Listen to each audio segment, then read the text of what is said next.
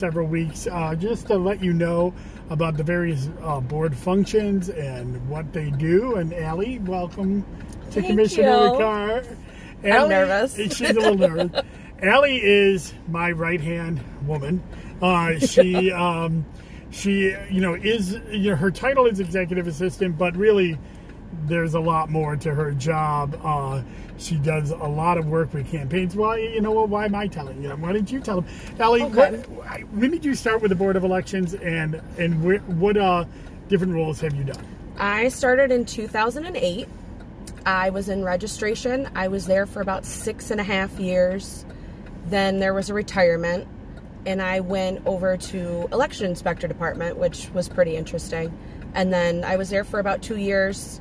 And then we had other retirements, and then I became your assistant. That's right. Mm-hmm. So you took over for Julie, who moved up to deputy. I actually took over for Julie in 2008 when they got the machines. Oh, right. So I've taken over twice for Julie. Taken over for Julie twice. So yep. Julie was out in registration and then moved to the back to the machines. And then you took over for her again when she was my executive assistant, mm-hmm. and she moved up to deputy. Yep. So what do you do? Because there's a lot more. There's a lot that you do. There's a lot to your job. My main thing is I help candidates. Anything that they need, list-wise, voters, help them out with everything. I do a lot of registration. You're one of our main verifiers in registration. Yep. I do petitioning. Yep. There's a lot in that. Your schedule. Make schedule. Sure you stay on schedule. That's a job in and of itself right there. But you do help me out a lot with a lot of the statewide stuff I do. Yes. When I used to go to Albany to testify or lobby on behalf of voters, you help me do that, and I'll be doing that again next year. Now that COVID is starting to that's a little bit. That's a long day. So that is a long day. People think I just go up there for jaunts, but my schedule. They do. It's packed. It's like, I think I pack in like 20 meetings in a day sometimes. I don't even think you take a lunch. You're like, all right, I'm on to the next one. I'm like, did you eat? That's right. She tries to keep me from being hangry. Yes. So, but so, you also run, you say you deal with candidates, but you help run what is kind of our big thing in Onondaga County that we're getting a lot of kudos for is the history website. Yes. So what is that? What can candidates get on that history website? Candidates can get who's asked for an absentee, who's already voted, all the registered voters that are active in our county. What else is there? You do the early voting. You do kind of stats on that. Yeah. But we update it every day after the mail comes in. It used to be a big thing where we individually did it. Now we do it as a whole.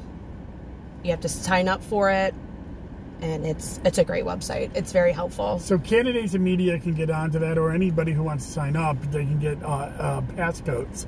But this data was stuff that we used to have to draw individually for hundreds of candidates across the county, and now we just update it once a day, and they can download it whatever they want. They can get Julie says hi. Hi, Julie. And Amanda asked me to turn off my turn signal. So they can get all this data. They get our daily registration, full county databases on there. They can get their absentee ballots. Anybody who requested an absentee ballot, they can get that information on there. They can get anybody who voted early when we're running early voting, so they get the voter history because they've already voted, so why talk to them? They've already voted. Exactly. They can get the stats on early voting and the stats on absentees. I think that might be it. I think that we keep we always add stuff to it since we started in 2019, I think. Yep. We've added a lot to it. And it's going to be big for next year when we start having to do absentee ballots before Election Day. Yeah. That's going to be like early voting, where once they submit a ballot, they're done. So it's going to help campaigns save costs because then they don't have to talk to voters who have already voted. It's going to allow those voters to have a peace of mind because they're not going to get calls anymore. and I handle a lot of those calls. You got a lot of those calls of Yeah. why the campaign's talking to you and Yep. early vote. You know, Yep. and most of the campaigns, definitely all the campaigns on the Democratic side, but most of the campaigns on the Republican side have really, bought into this, and it saved us a ton of work hours. And you and Michelle Edinger, your counterpart, handle the uploads. Yeah, it's been a lifesaver for her and I, honestly, because it used to be a rush at 3:30 in the afternoon, making sure by 4:30 everybody had their reports. Now we can just put it up and it's there. So last year was a heck of a year, wasn't it? It was a year. It was a year. So, I think people need to see what, the impact of, this was on the personnel here. But obviously, you got COVID, right? I did. You did. Yep. Almost all of our staff got it. And when we shut down at the end of the year, when we had that outbreak, right in the middle of counting absentee ballots, what was it like? But you also have a young child at home, and a husband that he was working throughout most of the pandemic, or is it? He wasn't in the beginning, but then they got told they could go back, so he was working through it all. Yeah. So what was that like for you last year? What it was how hard was it? It was really hard, especially for my family and my daughter. I mean, I barely saw her, unfortunately, but I knew there was a job that had to get done. I usually spoil her in December when it's all over, because it was rough on her. She cried a lot that I wasn't around, but we make it through. Yeah, so we had even though we had extra staff last year, there was still a lot of overtime, and we tried to get everything done. It's a blur now, but it went by so fast that I just don't even remember because I was here all the time. Right. And we did have a few months at home, but even then that was scary because we didn't know what was going on with the presidential election. Yeah, and then I was doing school work with her while trying to work at the same time. It was crazy. So, what do you want people to know about the Board of Elections? We don't work one day a year. Yeah. We work more than one day a year. We're actually busy all year round. And despite what people think, we do care that people want their right to vote. We do care. And that's what we try to put out there to people. And I think that kind of gets misconstrued sometimes. That we're not just working for a party. We're working for the voters. And that's what I really do want them to know, because it is a lot of work. And I believe that's on both sides. Oh, 100%. We all get it. We all get it. Yeah, while sometimes we have different ideologies, right? And obviously different candidates that we support, when we're in the office, it's about getting the voter the information so they can go out and cast their vote whatever way they want. Exactly. We don't care. When we're working, we don't care what party you are. You need help, we try to help you. Yeah. It doesn't matter. And we've helped on our side of the office. We've helped Republicans on the other side of the office. They've helped Democrats or non-enrolled. It's something that... So, what has been some of the biggest challenges, not just last year with COVID, obviously, that was the biggest challenge. But we've had a lot of changes with early voting, electronic poll books. What do you think are some of the biggest challenges that we have faced over the last few years? Oh, God. You would ask me that. Yeah, I would ask you. I told you not to give me anything surprise. I didn't think that would be a surprise. With early voting, it's been huge. It's been a learning curve, especially last year. Coming from 2019, we weren't expecting a huge, because we didn't know, and it was a huge turnout for early voting. We were like, oh, we don't need that many people, whatever, and it was huge. But I think it's been a lifesaver, because I feel like our election days themselves, we aren't, usually we don't get a break at all. There's been years we get a couple 15-minute breaks here and there because the phones are just so busy. I feel like that's actually helped. Yeah.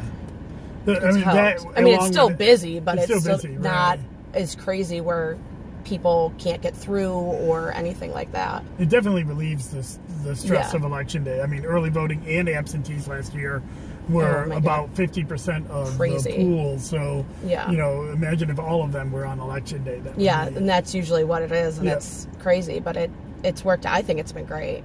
So, we got some changes coming up next year with absentee balloting. You had never worked in the absentee department, but you've helped out. I've never worked in the department, but I used to do the counting and the programming, because that old system was from like the 90s. You had to program everything. Right. We don't have that now. No, we don't have that anymore, thank God. But I've done the counting of them before, and I've started to learn the new system and kind of be a backup for those girls if they need it. Yeah, I mean, I think absentees is going to be all hands on deck next year. Yeah. Because if no-fault absentee passes and the new law about counting absentees before Election Day passes, we are looking at basically running 3 elections at the same time. Exactly. So I think it's going to be, it'll be interesting. It'll be a challenge, but it's one that we've always been up to. Oh, I thought of another thing that you do. You deal with the school districts and village elections a lot, right?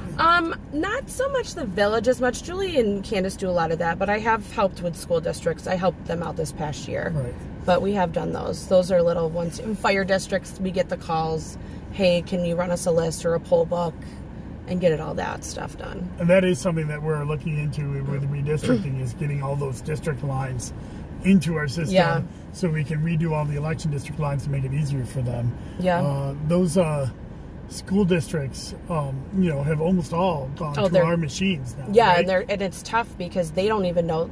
We have to figure out where their district lines are. Yeah. And it's a lot. And they don't know, so then we kind of figure it out a little for them. So that's going to be a big project for us next year with redistricting. Yeah, it is. Because we didn't have to deal with that 10 years ago with redistricting. No. But, well, what else do you want people to know? I don't know. You don't know? Well, I know you're getting married. I am. I am. A child lady, gentleman, or whatever. No judgment, but she's off the market August 14th. Yep, 17 days. 17 days. I'm really honored that you asked me to officiate your wedding. Lindsay's going to have a problem with that. She might be watching. She might have a problem with that. So, but she's already had it planned. She's already had it planned. Oh, it's all planned. I am a minister.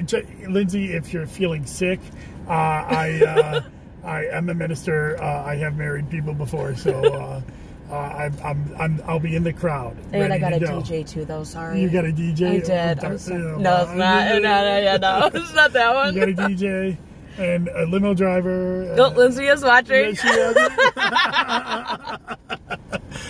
So, well, I mean, we've gone through a lot together. You've been there as my assistant through 2019, through the early voting and Ubergate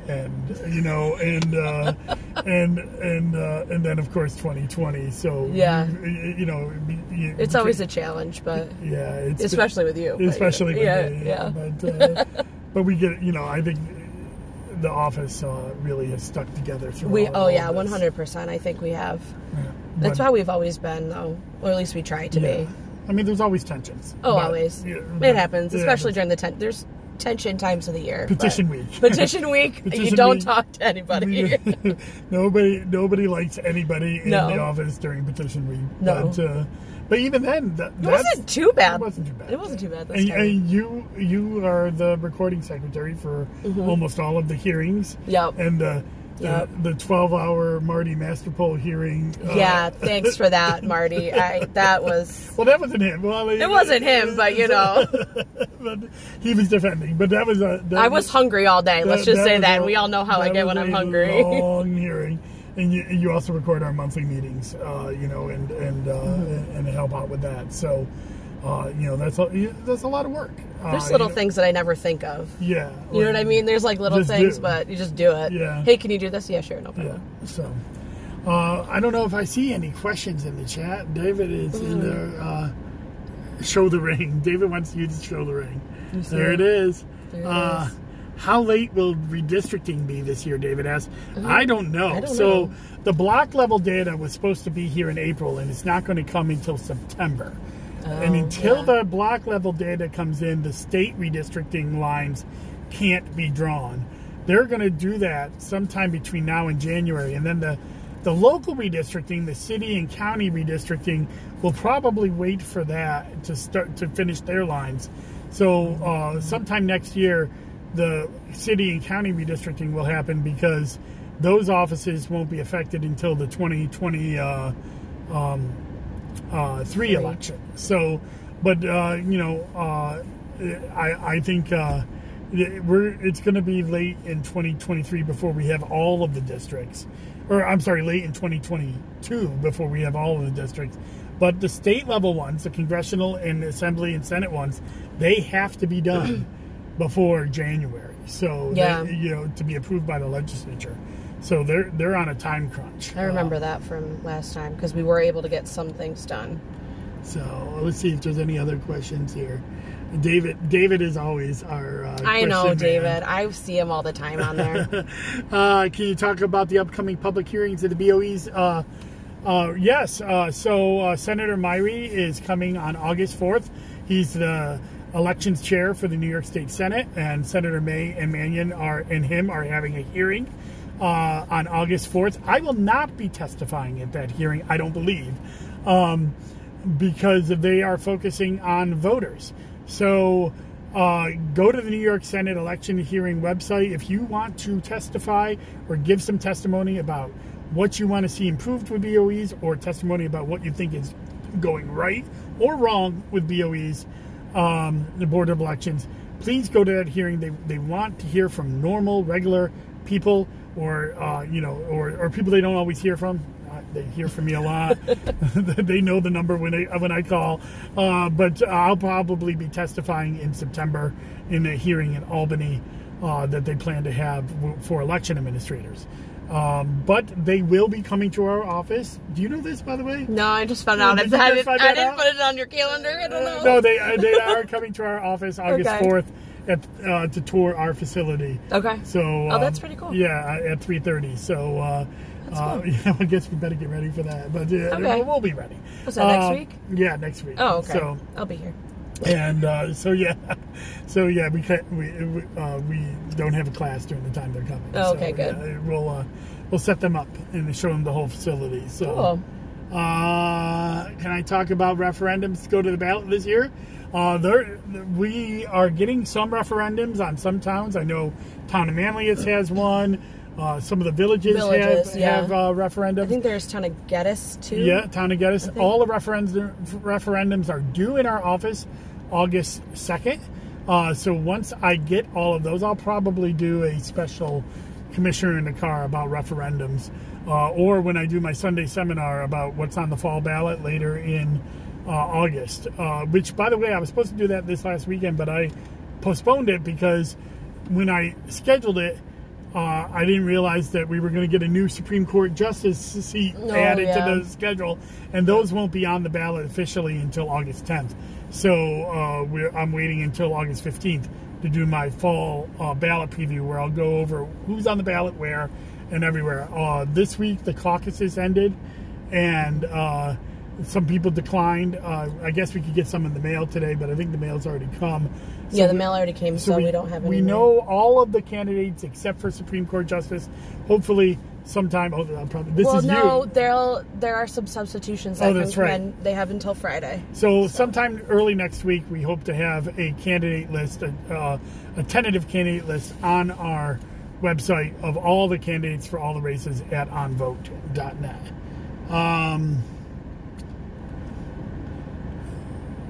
Yeah, people are asking about my turn signal. Yeah, I left the turn signal on. Sorry, everybody. Don't worry, he's not actually driving. I'm not actually driving. We're still. So it's hard to do this. Yeah. Do this way. Let's see here. I did it again. All right, hold on. How late will we redistricting? Pan stage left a bit. They want to see you more a little bit, Ellie. Right there. So you're close up. Can you talk about... I did that one. Sorry. My fat thumbs here. Referendums. Michael says pan stage left a bit. All right. How late will... Oh, yeah. You did that one too. Lindsay's watching. Yeah. This is exciting television right here. I know, right? We're like, huh? I don't have my glasses. Any way we can save the congressional seat in New York State? Nope. We are losing one. I don't think there's any way to save it.